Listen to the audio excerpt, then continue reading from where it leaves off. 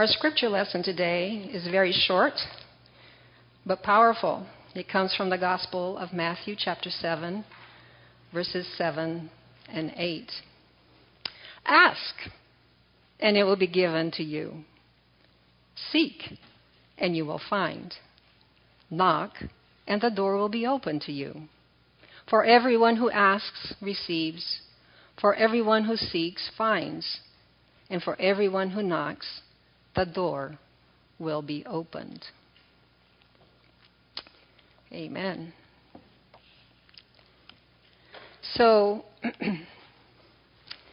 as you may know, and perhaps you don't, but I have been on an 8-week renewal leave this summer. Though I would not say it was restful, a restful journey, living out of a suitcase for 8 weeks and hopping around from place to place, from Brazil to San Francisco to the Olympic Peninsula, it did provide space for spiritual renewal. And for that, I'm thankful. So thank you for allowing that space for me. As part of my journey, I chose to carry a journal and this book, Shining Like the Sun, 7 Mindful Practices to Rekindle Your Faith. I chose to carry these to accompany me during this time as a launching pad towards nourishing and renewing my spirit. Now, I read through the book a couple of times, revisiting certain chapters many times. And I was drawn in particular to 3 chapters, which addressed 3 of the 7 mindfulness practices. And the 3 are attentiveness, the act of seeking to become more aware and awake to the present moment. Second one, holy conversations, striving to live in harmony with and being present with those around me, especially those I consider other.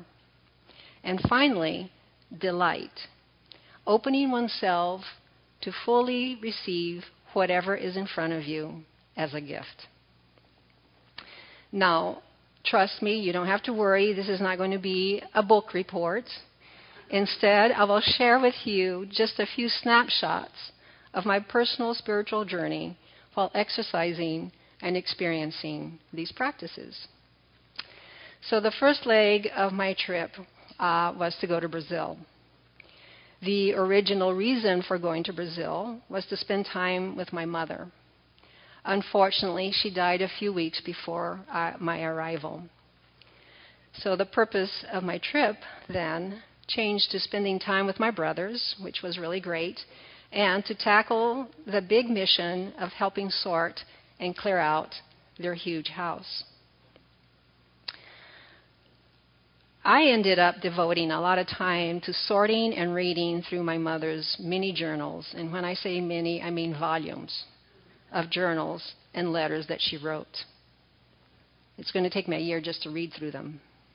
However, in those moments when I was able to read, I reconnected with my pre-dementia mother, the poet, the writer, the spiritual leader that taught me many things, and especially the delight in the beauty of nature, both great and small. I naturally felt a sense of loss.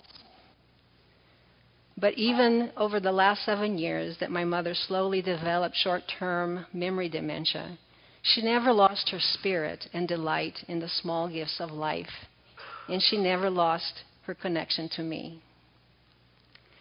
Now, near my parents' house, there is this flowering Hong Kong orchid tree that produces these beautiful pink flowers that drop to the ground in pristine conditions. Well, during the last few visits I made to my parents' house, I enjoyed bringing my mom these flowers that I collected from the street during my morning walks because it brought her so much joy and big smiles to her face. So, on one of the last mornings that I was walking from my brother's house to my parents' house on this last trip, I decided to do something that is really hard, and Bruce will testify to that. I decided to let go of my usual fast-paced walk. And that's hard. and my long list to do. Instead, I was intentional about focusing and applying the attentive walking exercise. Basically, I was practicing being intentionally aware of the details of my surroundings. So as I got close to the house, I noticed the ground peppered with these beautiful orchid flowers, which had fallen from the tree after the previous night rain. At that moment, I was moved to pause, and I became keenly aware that my spirit was overwhelmed with emotions. So I stood there with my feelings, and eventually I took a picture of the flower. When I got home to my parents' house, I was drawn to sit at my mother's desk. And strangely enough, I was compelled to do something I usually never do: write a poem. That was what my mother did, not me. But I listened to the moment of the Spirit, and I wrote this very simple poem in my journal. I did not pick up a flower from the sidewalk to bring to my mom today, for she is not here to receive it anymore. Yet, the flower calls a memory of the pure joy my mother had for all the big and little beauties of God's creation. I did not pick up a flower from the sidewalk for my mom today, but I did feel her presence and love in my heart, and that brought pure joy to my soul. The act of paying attention opened my heart to both my sorrow, but also my deep connection and gratitude for my mother's life. But also, it brought an awareness that at that moment, there was this powerful experience of God waiting for me with tender love. Seek, and you shall find. Seek, and become aware of the gifts of the present moment. The next stage of my journey took me to San Francisco to spend time with my first grandchild and her parents.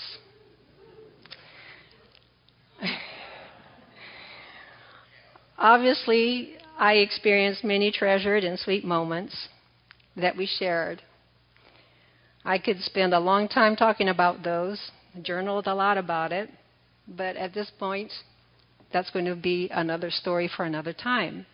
Because what I will share is the experience regarding the practice of holy conversations. Meeting Brian. So we can take that distraction out. Thank you. She is a distraction, but a wonderful one. So, meeting Brian. Brian is a neighbor where my son and daughter-in-law live. He is an eccentric, gregarious man who knows no stranger, and in fact, he knows everyone's name and all the details of everything in the neighborhood. He is on disability and has lived with AIDS since the late 1980s. He watches out for everyone, cleans up the sidewalks, picks the weeds from the gardens, and likes to have lively, long conversations with those who choose to give him the time, which often many just simply smile politely and go on their way. My son and daughter-in-law, however, have chosen to embrace Brian, and their relationship is quite beautiful. They choose to engage in lengthy conversations. They also enjoy music. Brian has this amazing, beautiful voice. I mean, it's amazing. And he often breaks out into songs out of nowhere, which then Tim and Elizabeth join in harmony. Tim and Elizabeth also make meals for him, making sure that he stays healthy. They check with him when they notice that he has not been out and about. On the other hand, Brian, with his connections, has supplied them with an abundance of eggs and other little treats.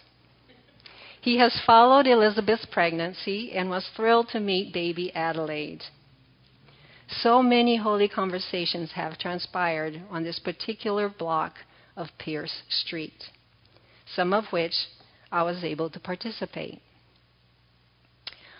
On one of my last days, we met up with Brian again, and he was so excited because he had a gift he wanted to give to Adelaide. Clearly secondhand, he presented a beautiful mobile with bright, colorful, handcrafted birds, an item you might find in a fair trade market. It was a tender moment to witness. I was deeply touched by this profound moment, and once again, believe it or not, I was inspired unexpectedly to reflect on it in a poem.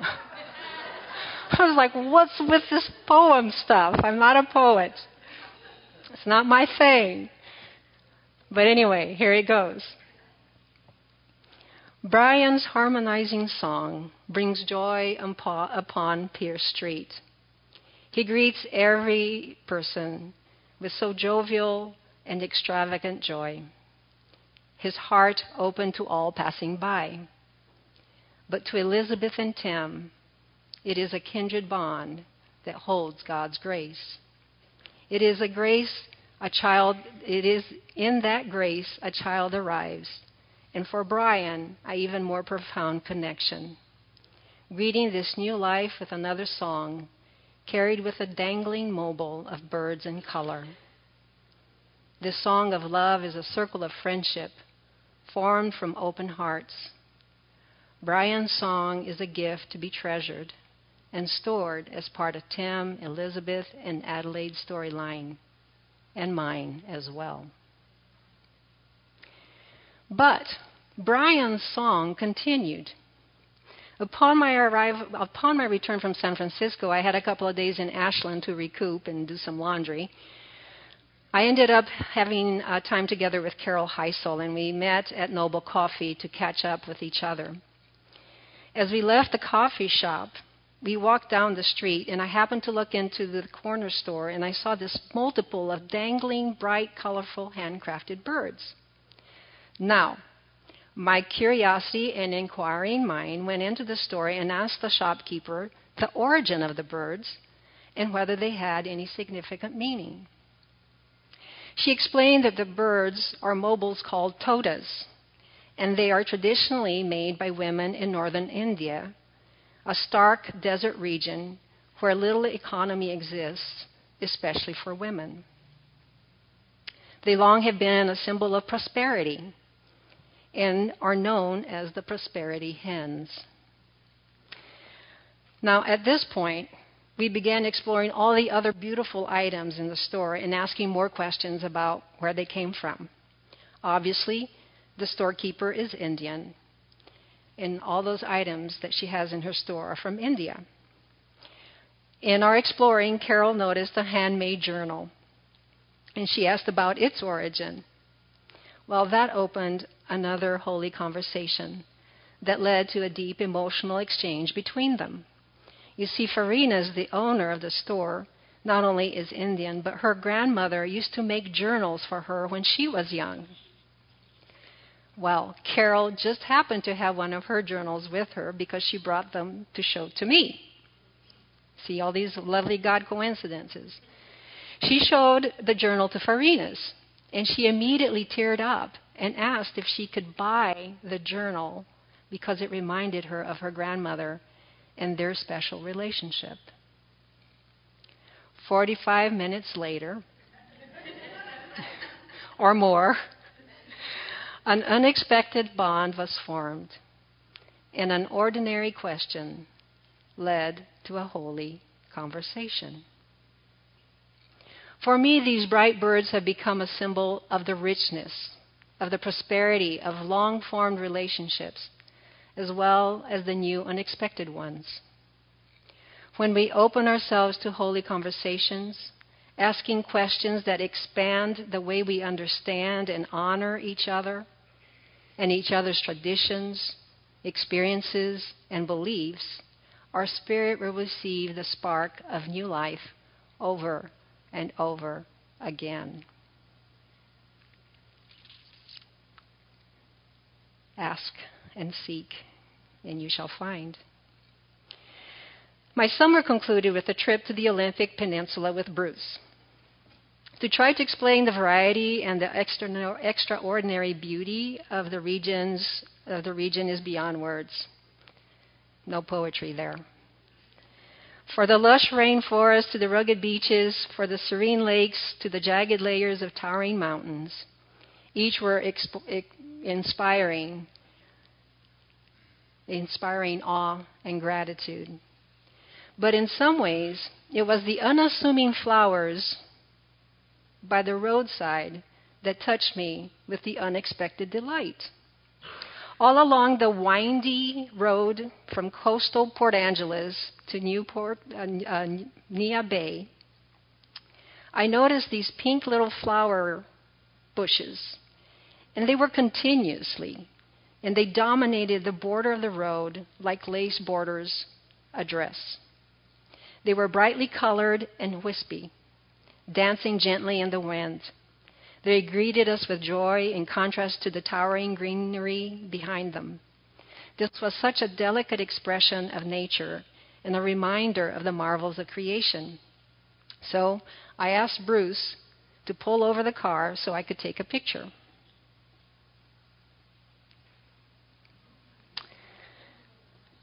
That's not the picture I took, by the way. Mine didn't come out very well. Anyway, we continued the ride, and all the while, these beautiful pink flowers still graced us with a deep sense of peace and appreciation and delight in the wonders of creation. Later on, still curious about these pink flowers, obviously I got obsessed with them, not a distraction, an obsession. I decided to do some research. I discovered that these flowers are called fireweed, also known as the rose bay or the great willow herb. This plant is one of the few native species of wildflowers that thrive in the challenging roadside environment where the toughest native plants persist. Furthermore, in wilder, undeveloped places, the fireweed is often the first plants to appear after natural disturbances. Not only fires, but landslides, snow avalanches, and volcanic explosions and floods. They are the first ones to reappear. According to my research, the fireweed has become a symbol of persistence. In my journal that night, I reflected on how nature has so much to teach us. In this season of destructive fires, floods, landslides, and so many other kinds of disturbances that seem to threaten or discourage us, we can persist. Like fireweed flowers, in the simplicity of practicing mindfulness, we become aware of the movement of God's love, which becomes the source that gives us the strength to persist and blossom. Upon my return home, and while reading through my journal entries and reflecting on these three practices, I was drawn to Matthew's version of the Sermon on the Mount, and in particular, chapter 7, verse 8. For everyone who asks receives, and everyone who searches finds, and for everyone who knocks, the door will be open. For me, in this context of practicing mindfulness, this is what this verse says to me. Keep asking questions that continually expand how you see and understand God, self, others, and the world. Keep seeking attentively so you can be present to recognize and find God waiting for you with love in the eternal now. Keep knocking at that door. And when it opens, fully receive with delight the surprises on the other side that are in front of you. For every moment of our lives, we can find God. Wherever we are or wherever we go, with fear or trembling, laughter and joy, tears or starstruck wonder. God is with us, shining like the sun. Amen.